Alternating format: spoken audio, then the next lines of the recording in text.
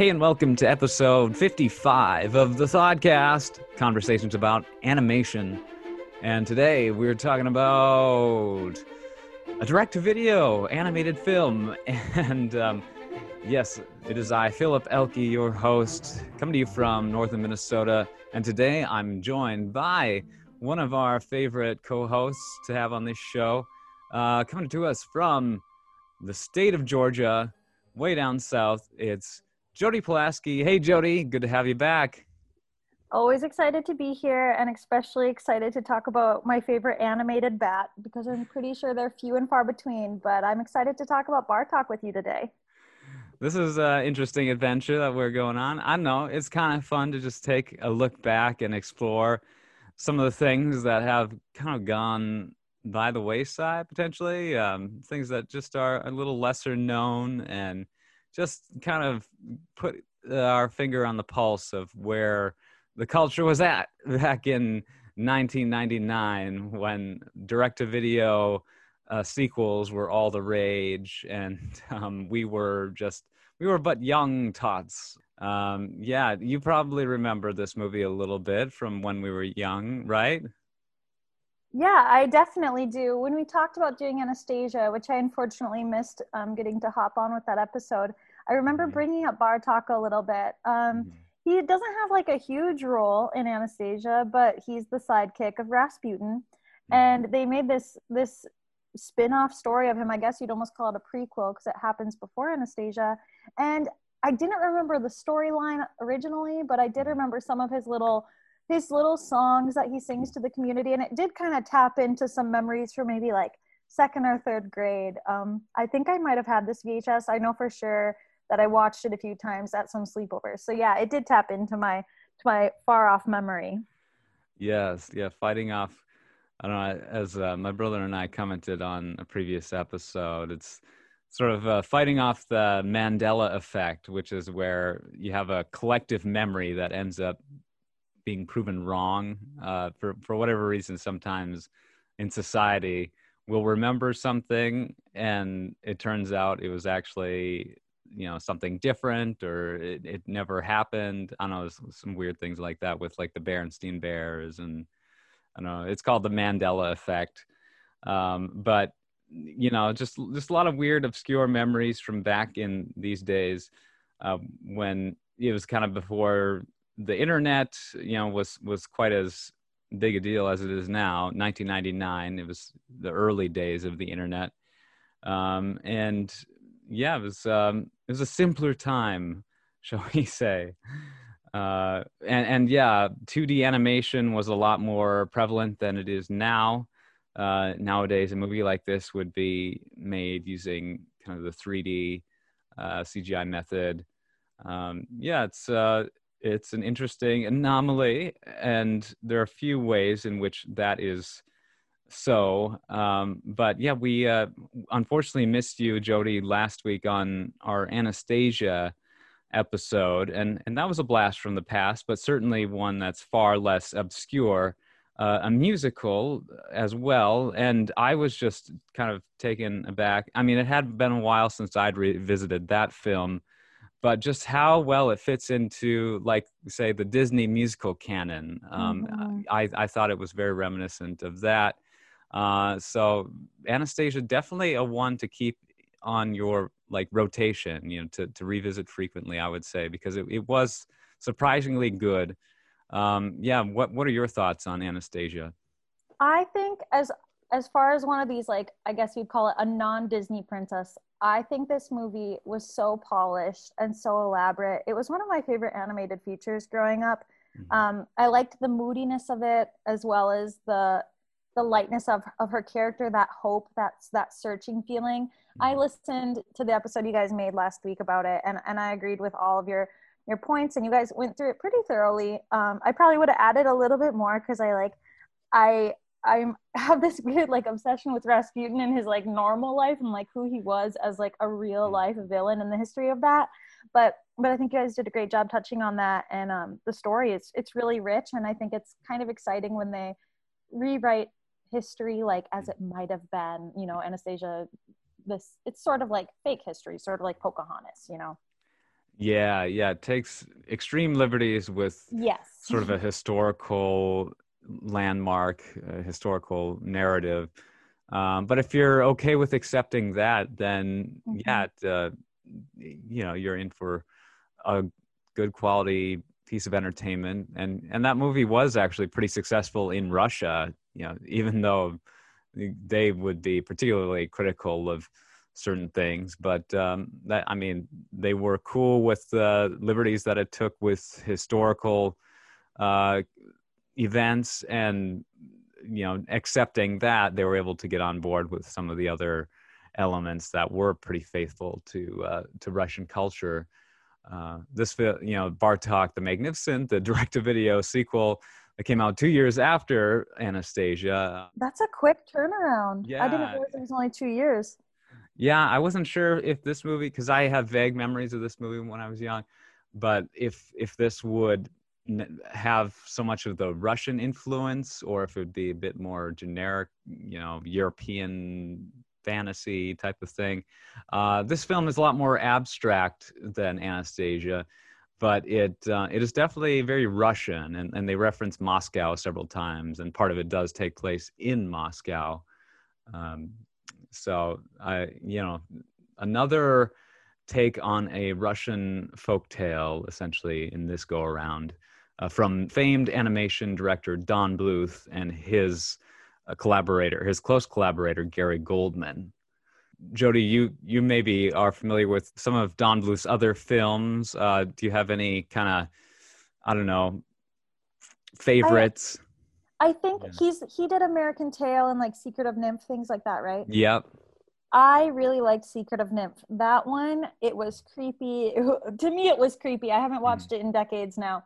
But Secret of Nymph stands out to me because the cover of that, at least the version I had, the VHS I had this rat with these glowing, like possessed eyes. Yeah. And I really liked that one. I thought it was a very grown up movie at the time. I'm gonna Mhm. have to rewatch it to like tell you my real thoughts on it, but that was probably one of my favorites. And I did like he did All Dogs Go to Heaven, I believe. Yes. Um, I liked that one too, except for my mom kind of ruined it for me because I mean we're a Christian family, and she's like, just so you know, like dogs don't have souls, like dogs don't go to heaven. I'm like, yeah.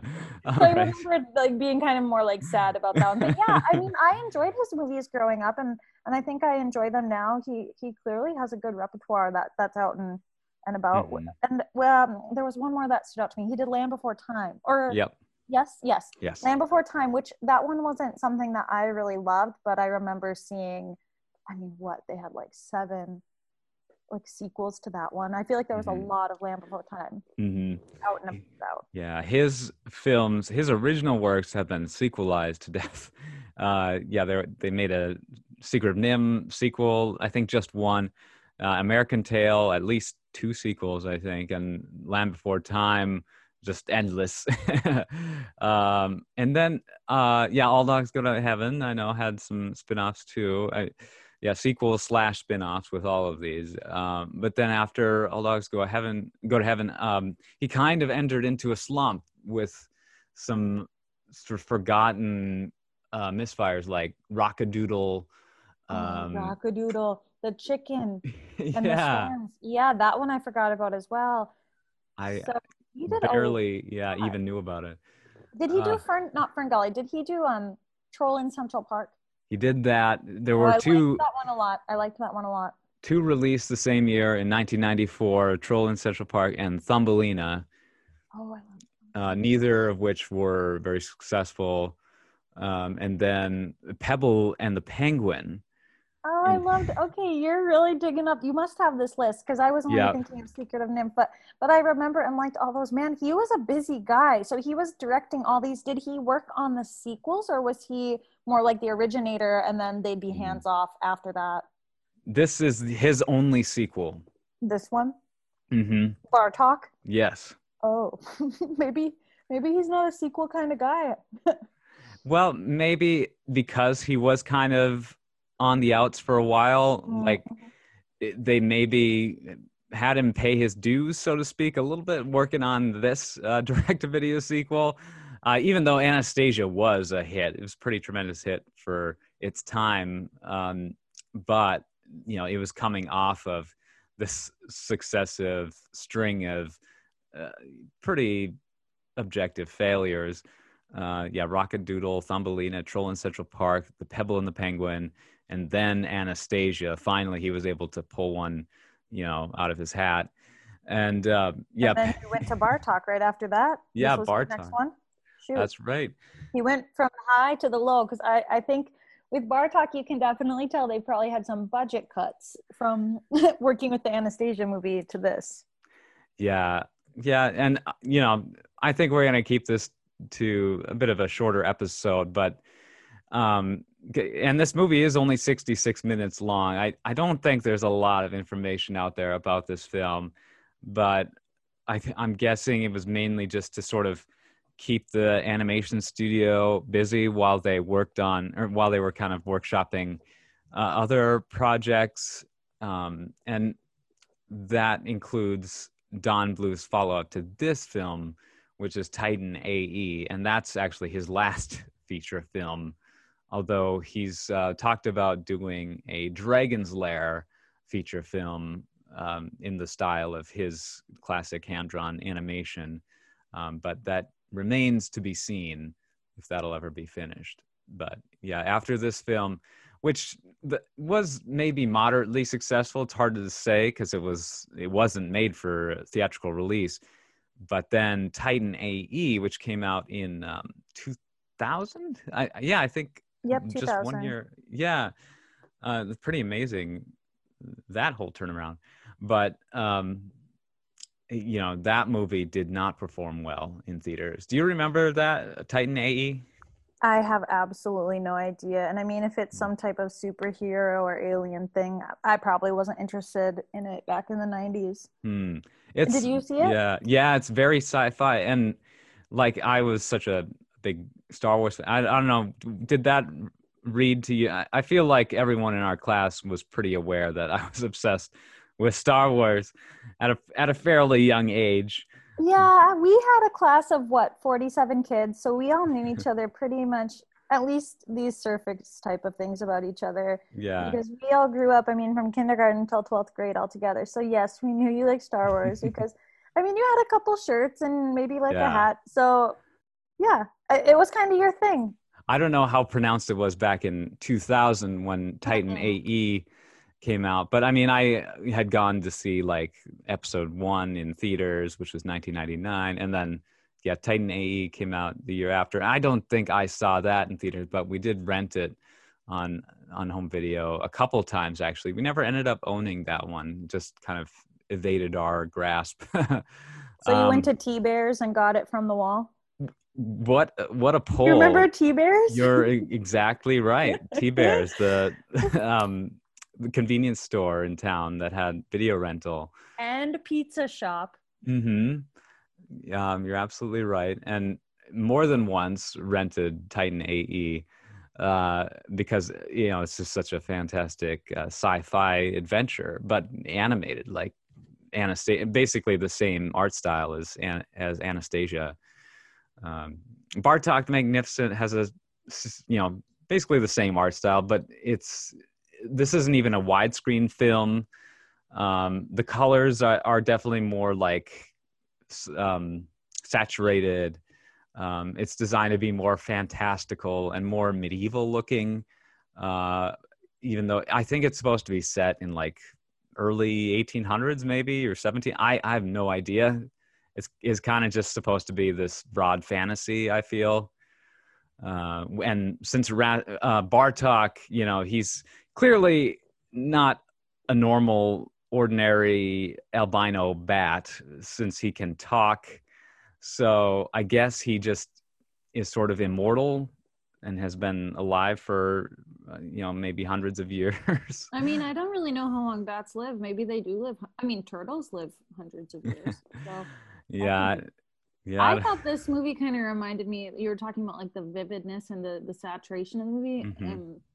It's a Disney one, but do you remember like Madame Mim from Sword and Stone? That kind of, she has like pink hair and she can change into different animals. I feel like this movie kind of made me feel sort of like that whimsical, bright color.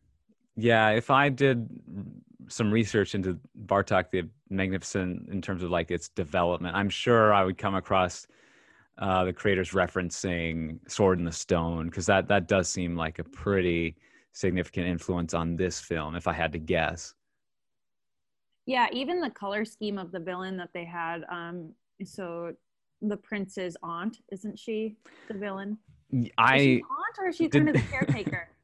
Did they say? I don't know. This just shows how I didn't Yeah. probably pay the most attention. But the villain of the movie, Hmm. she had kind of like a purple color scheme, which kind of like made me think of Maleficent, the Madame Mim, and when she can kind of shapeshift, she kind of Hmm. pulled in. So this movie to me kind of was like not a really good story, but it had a lot of good story parts that were Yeah. thrown in to make this movie. Do you know what I'm kind of saying? Like they took a bunch of Hmm. like story ideas and put it in a movie. It's it's an interesting. I don't know. It's an interesting film. I mean, there's some ideas at play here, and it wasn't the most poignant film for me. Like and I don't think it's designed to be super profound either. But I did think it contains some interesting artistry. And it almost did have a bit of like a Hayao Miyazaki feel, just in how abstract it was. Just very purely fantastical. And I did appreciate the animation and how just it took advantage of the medium in many ways. It did not try to be nearly as realistic or grounded as Anastasia. I think this one, what I sort of noticed, they kind of had some 2D but like 3D moments in there. Did you kind of notice Hmm. that they threw in some of that every now and then with the Yeah. animation? It wasn't kind of consistent with the animation, and I don't know if that was normal for the time because maybe they were starting to experiment with different looks. But Hmm. sometimes that was a little, I don't know, because I was watching for the animation. I found that maybe a Hmm. little distracting, but maybe you would know if that's common that they would play with two in one like that. Yeah, that was all over the place during this era of traditional animation. And it was kind of like a transitional period between hand-drawn animation and purely computer animation. And yeah, you would see a lot of objects on screen that were clearly rendered using like computer modeling software. The like that cart that Yes, that's Bartok exactly drives. what I was thinking of. That was an interesting vehicle unto itself. The way it's like uh, wind propelled. It's got a sail, but it rolls on wheels. I mean, this Bartok clearly is a very crafty fellow. But yeah, it does use some of those techniques that fell into fashion during the days when computer technology enabled artists to build these objects in a computer and then let them or sort of manipulate them on screen rather than having to draw them out frame by frame.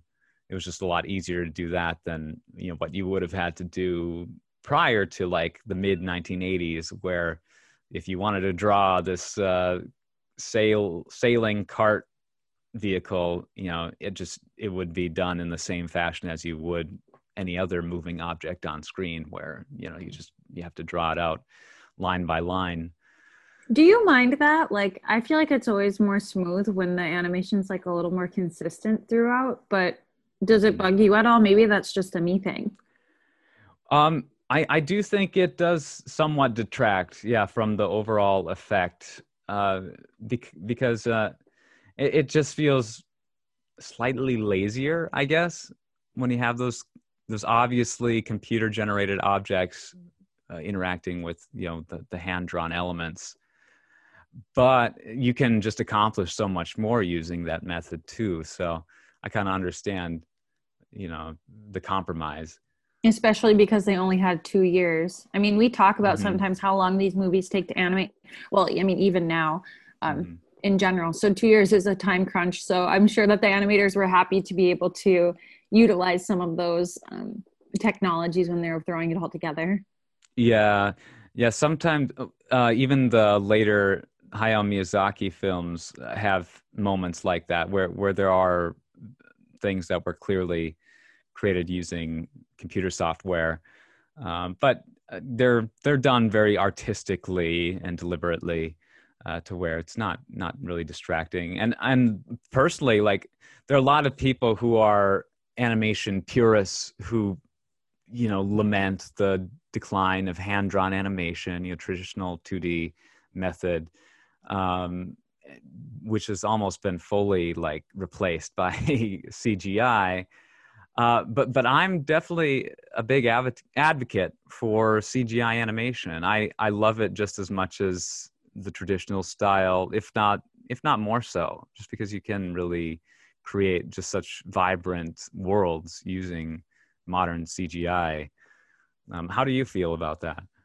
I think initially I had a little bit of a pushback to it just because I liked how it was. And I mean, I wanted kids to experience again, Disney princesses the way I experienced them. But then when Rapunzel came out, that's when I was really like over it. I decided, as long as the story is beautiful and that the art is consistent. And I mean, now I'm a true fan of all of it. But for a second there, I was one of those people who's like, oh, why would you ever like change? Why would you ever pull away? But now I like it both. To me, now it's more about the music and the stories.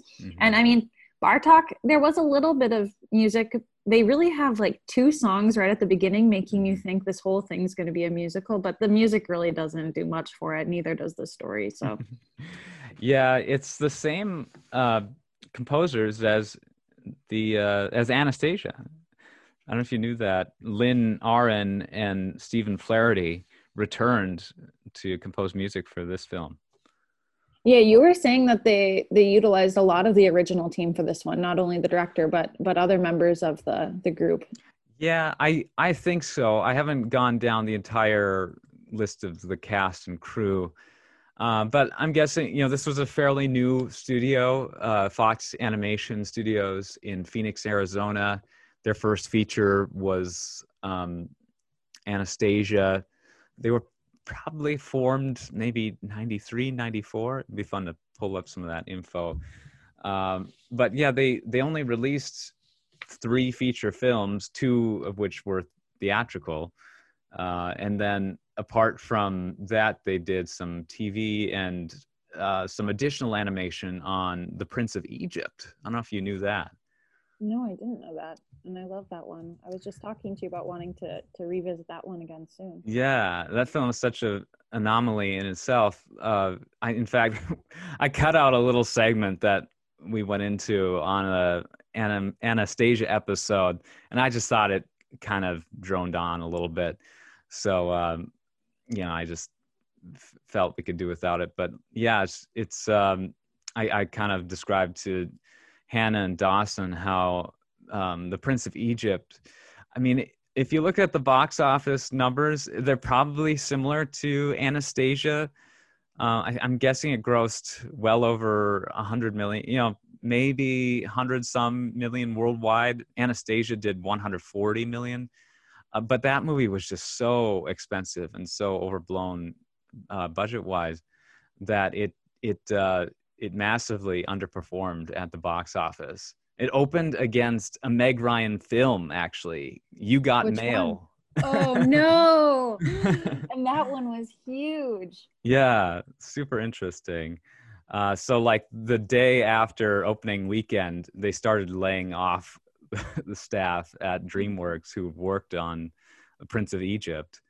And some people really never broke back into traditional animation after that's such a shame after they got let go. Yeah, there's an interesting story I heard on a podcast recently called Disney Coast to Coast, an interview with an artist who worked on several films in the digital ink and paint department, including Hercules and the Prince of Egypt. And yeah, he got let go after the completion of Prince of Egypt, and was not able to find work in animation afterwards because he was super young. So, he wasn't prioritized compared to more experienced animators.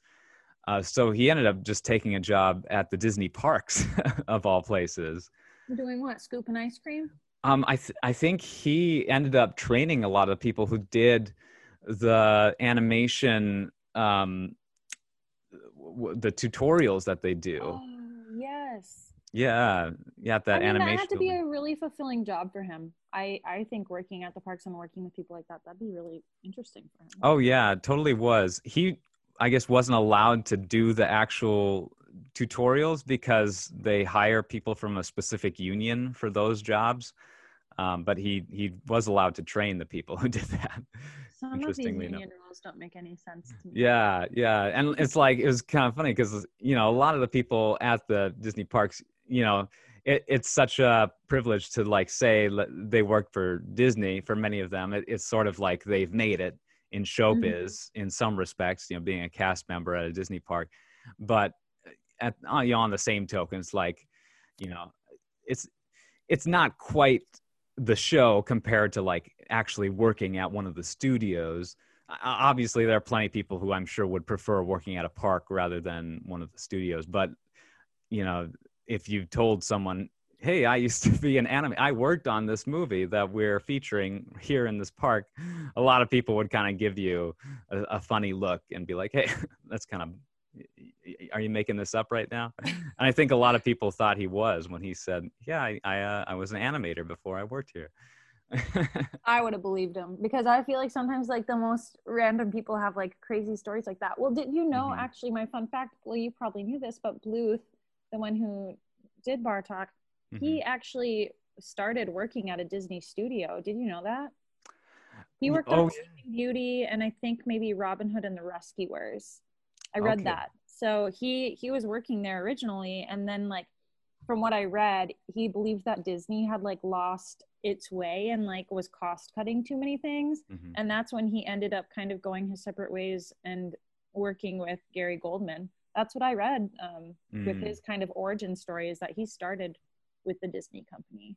Yeah, it is an interesting story, particularly because when he left, there were quite a few others who left the studio and kind of went separate ways within the animation industry. But wait, did you guys talk about this with Anastasia already? Well, a little bit, but okay, that's where I might have heard it. Well, but what makes Bluth so noteworthy is how he was able to directly compete against Disney as successfully as he did. So it really is quite. And then Disney watched Bartok and they're like, I think we're safe. Yeah. Well, no, I'm not trying to downplay Bartok. Like I said before we even started recording, I think it's entertaining. I think my nephew would really like it. Like, I don't have anything bad to say about it. It was just short and right. I'm trying to see here some of the facts about the studio. Let's see. It says it was founded August 9th, 1994, Fox Animation Studios, and then it was eventually folded into Fox's other animation division, Blue Sky Studios, which did more CGI stuff, and they were the studio that released Ice Age and the follow-ups to those films. Ice Age. Their most recent movie was that Spies in Disguise. Did you see that? I don't think I ever saw that one, but I definitely saw Ice Age. I think there might be 3 of those ones. Yeah, now they're owned by Disney, and so I think Spies in Disguise is on Disney Plus. It's funny how it all ends up back at Disney, huh? Yeah. One of their earliest films, Blue Sky, was actually a live action film. It was the 4th Alien movie. It was kind of funny to think. Those artists kind of began their careers at the studio designing these grotesque creatures for a horror movie, or an action horror movie, and then went on to do cute cartoons. They got to keep mixing it up, otherwise they're all going to get bored out of their minds. That's true. Yeah. Let's see. The declining revenues of the Disney Renaissance and the rise of computer-generated animation is what precipitated the downfall of Fox Animation Studios with their second theatrical release, Titan AE, in 2000, which got mixed reviews and was a costly flop, losing $100 million for 20th Century Fox. Oops. I mean, that's the risk you take. It's a great movie. Yeah.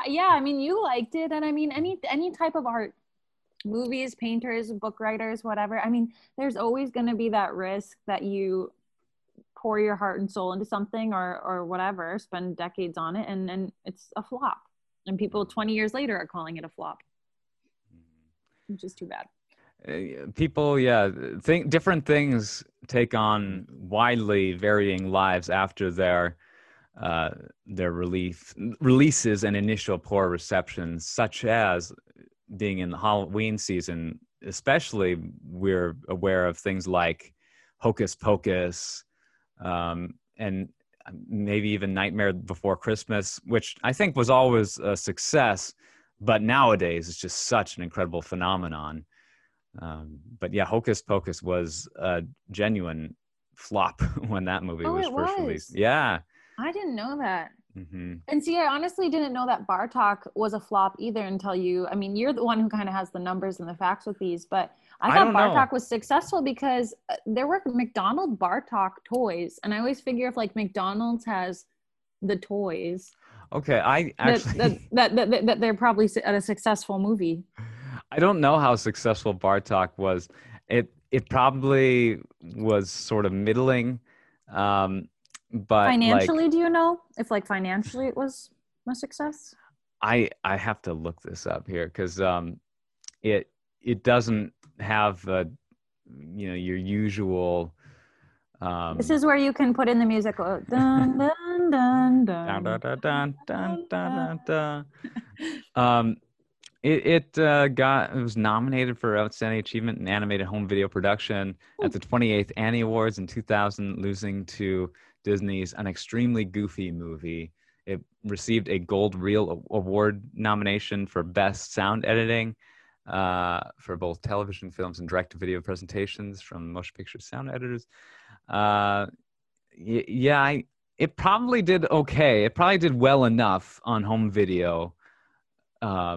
But it was mainly the failure of Titan AE that did the studio in, and the studio Fox Animation actually had been working on some other things that had to get shut down when the studio closed, including a film called Barlow's Inferno. What? Okay. I don't know. It's an adaptation of Wayne Barlow's illustrated novel called Barlow's Inferno. So some obscure little things that the same studio had been working on at the time never saw the light of day. But yeah, Bartok the Magnificent, sort of a fun little anomaly at the time. And yeah, a lot of interesting context with this time in particular in the history of animation, the year 1999. It was definitely a transitional time. That was the same year Toy Story 2 came out,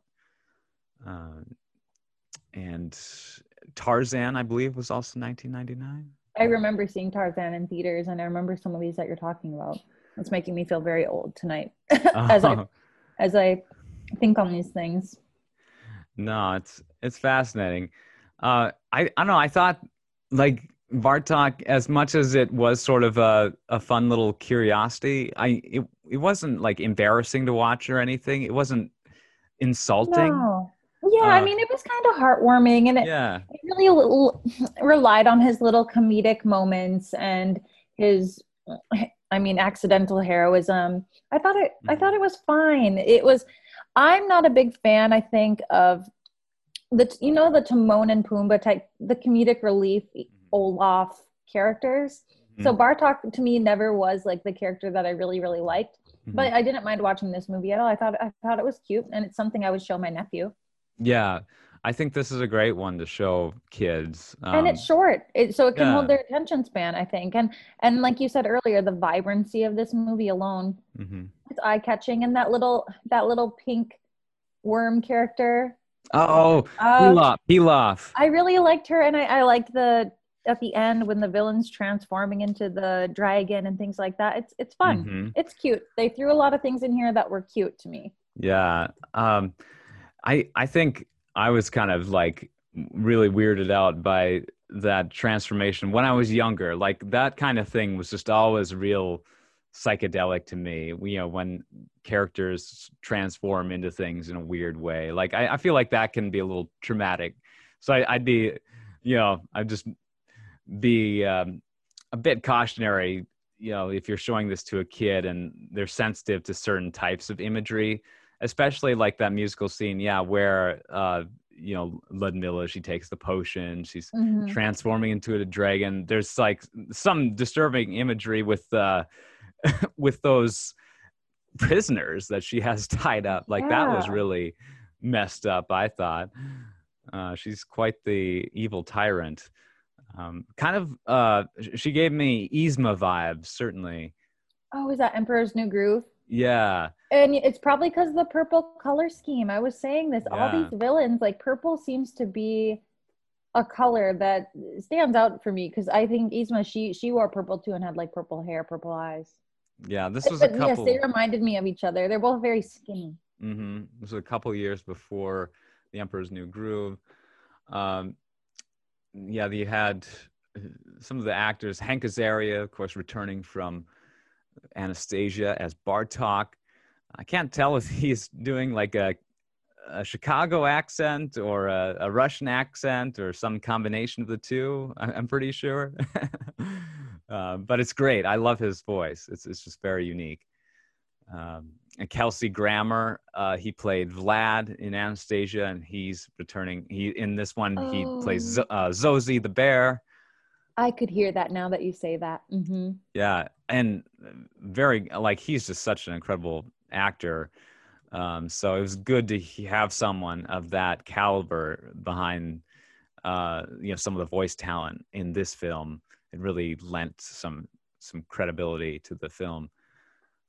Andrea Martin plays Baba Yaga, Catherine O'Hara as Ludmilla, Tim Curry as the Skull.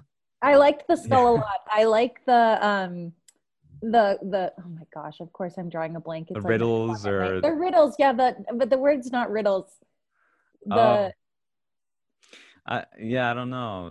The riddles, but it's okay. Yeah, the riddles. I really like that. It makes me think of Lord of the Rings, when I don't know if it's in the actual movie, but riddles in the night or riddles in the dark. Yeah. Yes. It reminds me of those scenes, and I always think that's really fun. I think they do a little bit of that in is it not Pan's Labyrinth, just Labyrinth, the normal Labyrinth. Yeah, that's right. And I think those are really cool. Mm-hmm. You can only enter if you can answer this. Yeah, one of us can only lie, and one of us can only tell the truth. That was a great moment from that film. That you have Jennifer Tilly as Pilaf. She's always kind of the sultry character in the films that she appears in. She's sort of a heartthrob sort of actress. Well, this time she was a worm frozen on top of like a statue or something. Yeah. Why couldn't she get down? This worm. I don't know. It's I'm stuck up here. A very cute worm, and she's got a great voice. But she's like frozen up there, or what? I don't. Yeah, I mean, it made me think of like the barnacle creatures in The Little Mermaid. Yes, the Ursula's prisoners, and how they're just stuck. But obviously, this is a cute version of that. I don't know. It was just so kind of trippy. Some of the imagery in this film, like the forest of metal, these metal boulders, they refer to them as. I don't really know what those were.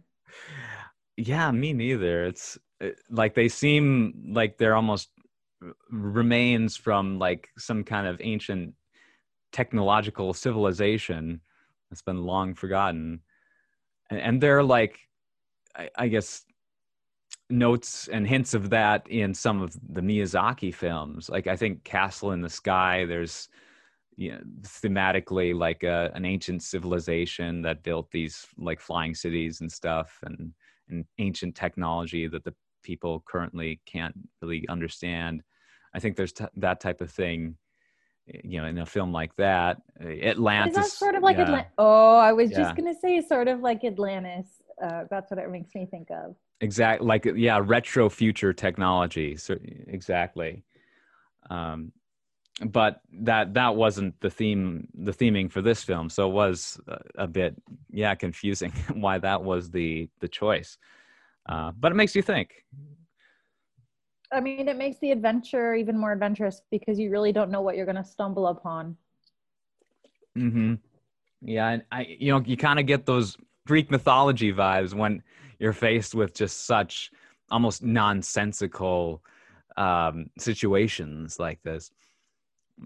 Oh, that's what I was going to say when we started talking about it. One of the little myth things that I did recognize was the Baba Yaga. And I wanted to say on here that I thought it was funny because in this movie, they sort of make her, I mean, they do make her to be very kind. I mean, in the long run, she's helping Bartok.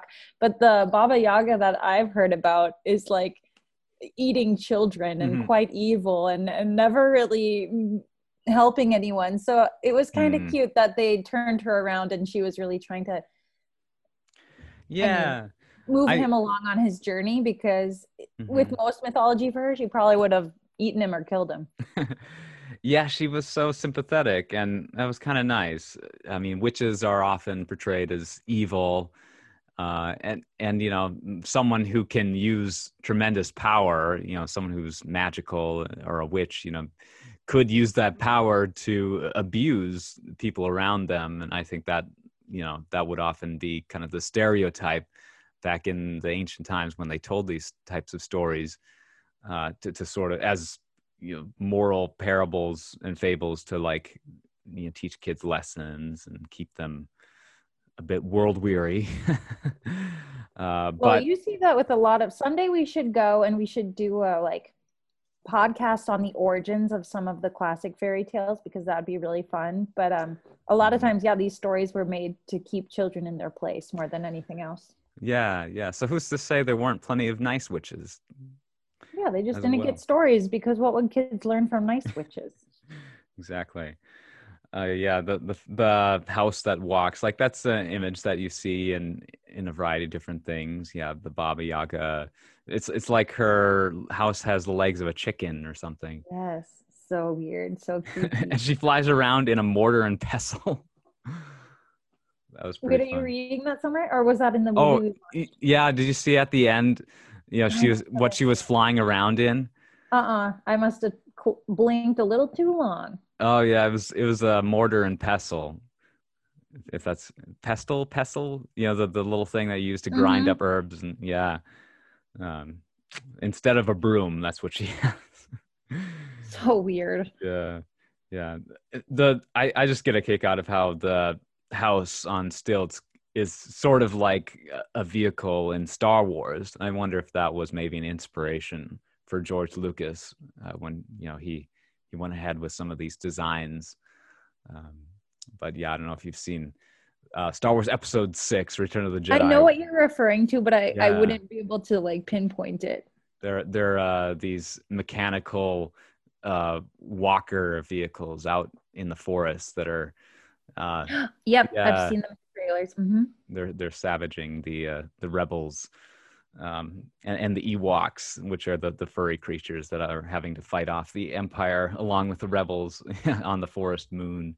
Yeah, it's kind of funny. They're like little Baba Yaga houses.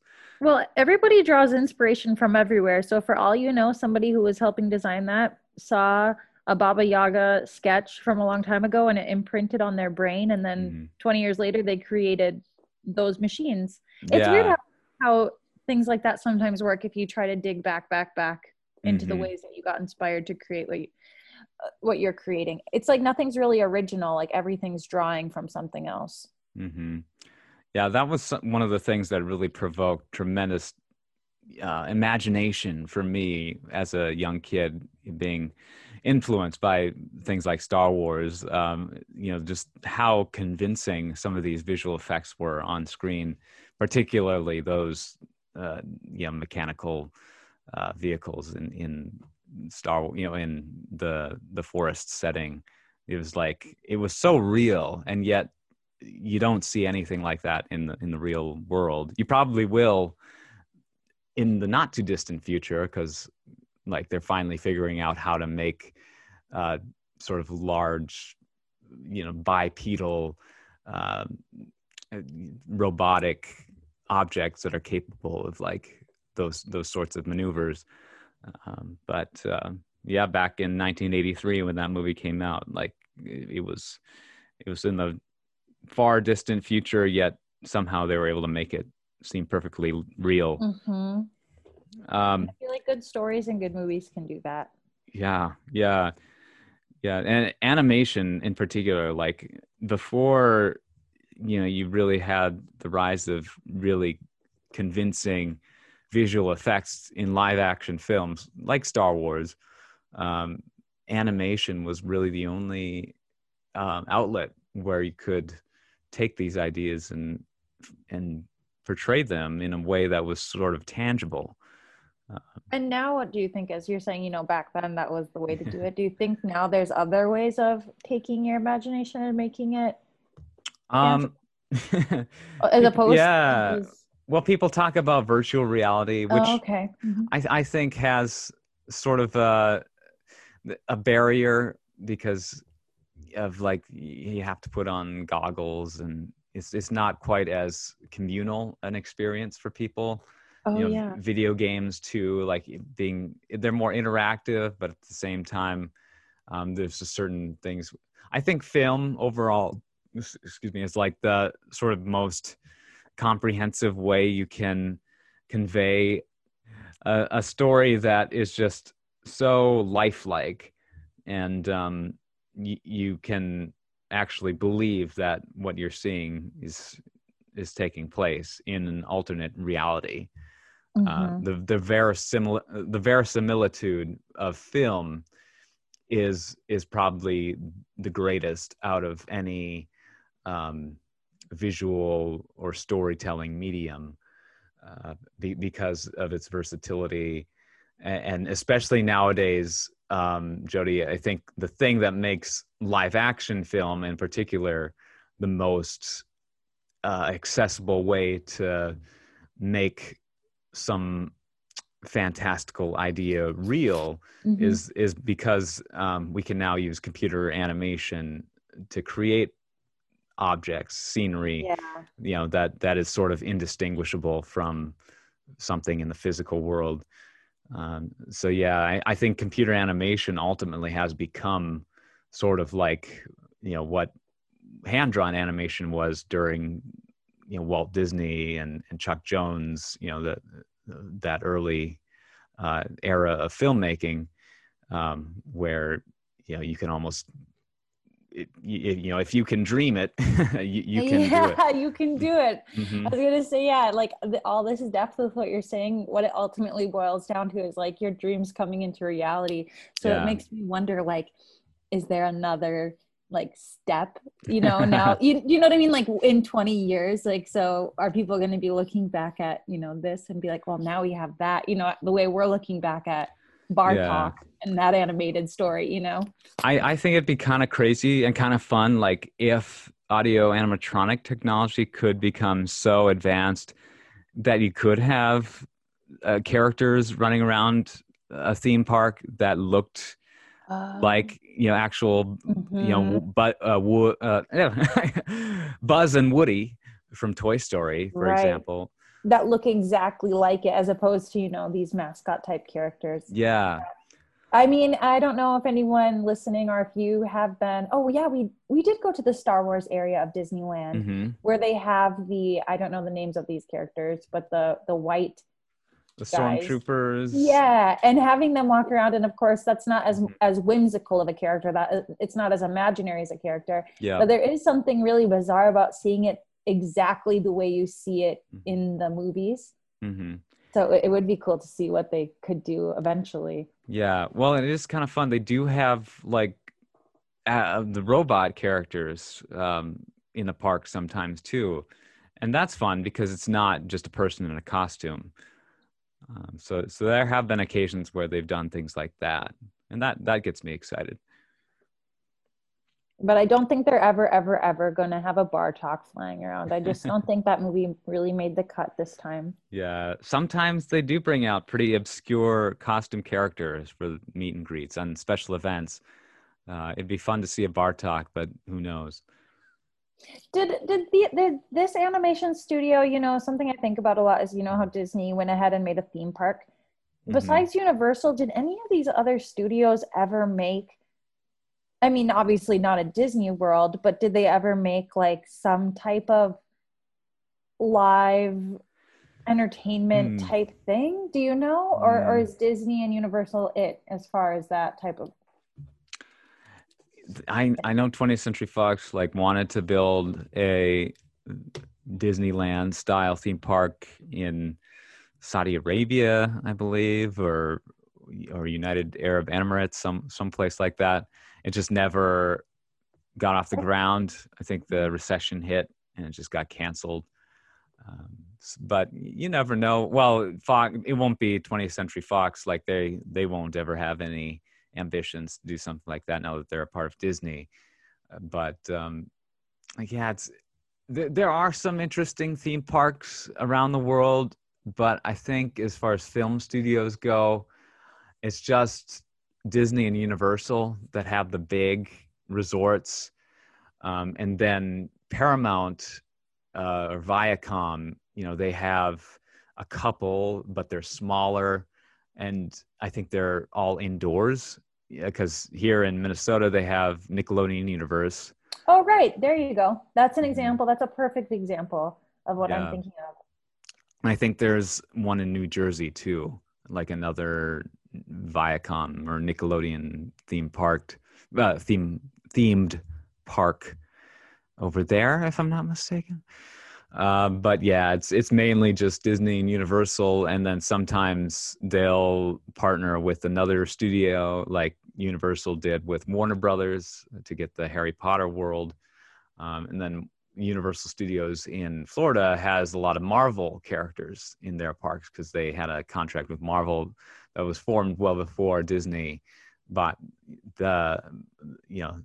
Marvel Comics. And Simpsons also appear in some Universal Studios parks as well.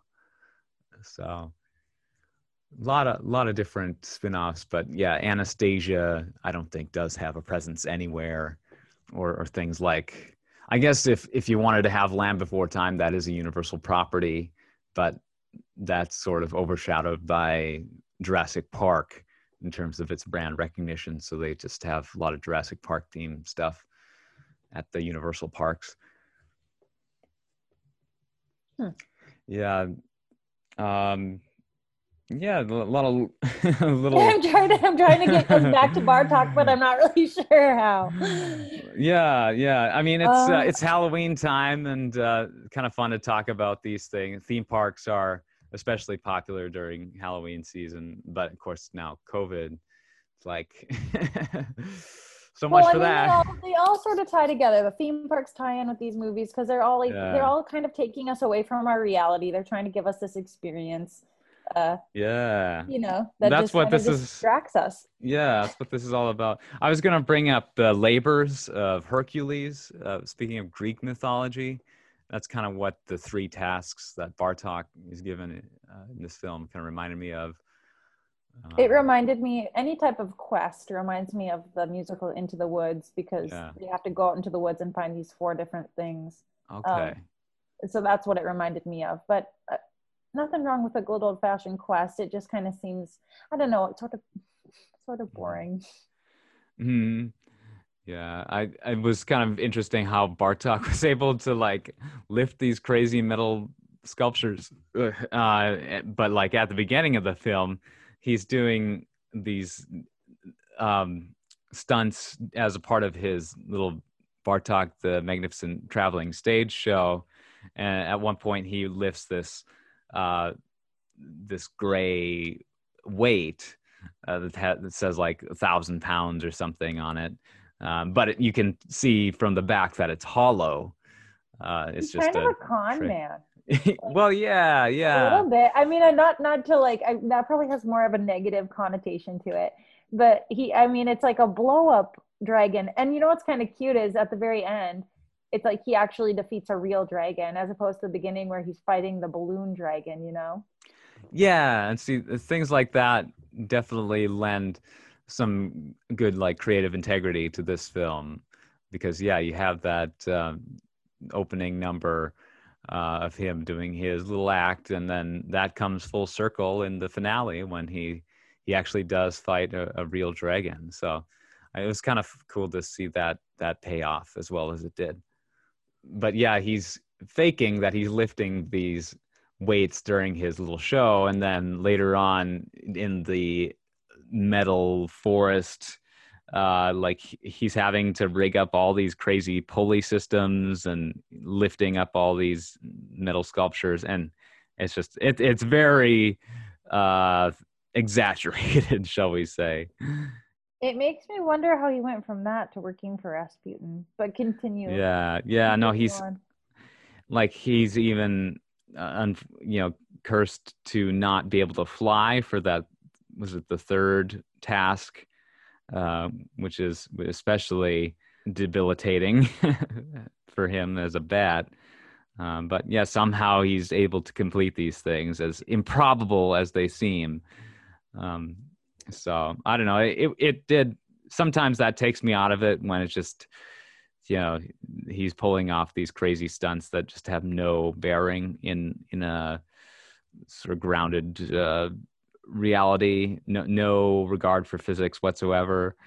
But I don't know, it's meant to be a pretty abstract film, so I kind of accept just the willingness that these artists had to like just push the limits of the animation medium. I always do appreciate that to some degree. Me too. Me too. Yeah, just a lot of crazy imagery in this movie, which was cool. It doesn't get too like trippy or anything. I didn't think. I feel like Anastasia maybe has some moments that are even more like out of this world, sort of bizarre than even this movie does. But yeah, overall, it's just sort of like a fun, colorful, adventurous romp that is meant to be pretty low stakes, but also there's some fun, scary elements too to keep you on your toes. Yeah, it's an imaginative little like fantastic little dream type movie. It was good. Yeah, a journey into Baba's Iron Forest, and we learned that Baba Yaga might not be so bad after all. Yeah, I love that.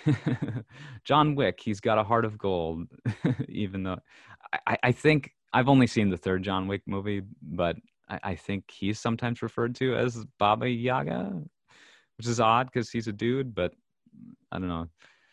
Yeah, and I don't know if he's Russian. Yeah, he is Russian. You find out in the third movie that John Wick's not his real name. But overall, while he's a crazy wizard with a gun, deep down he's got the heart of gold. A heart of gold, yes, or something like that. Yeah, I mean, he loves his dog and his wife. No spoilers. All right. I don't know. Good perspective work on Baba Yaga's stick of butter for a nose. Gosh.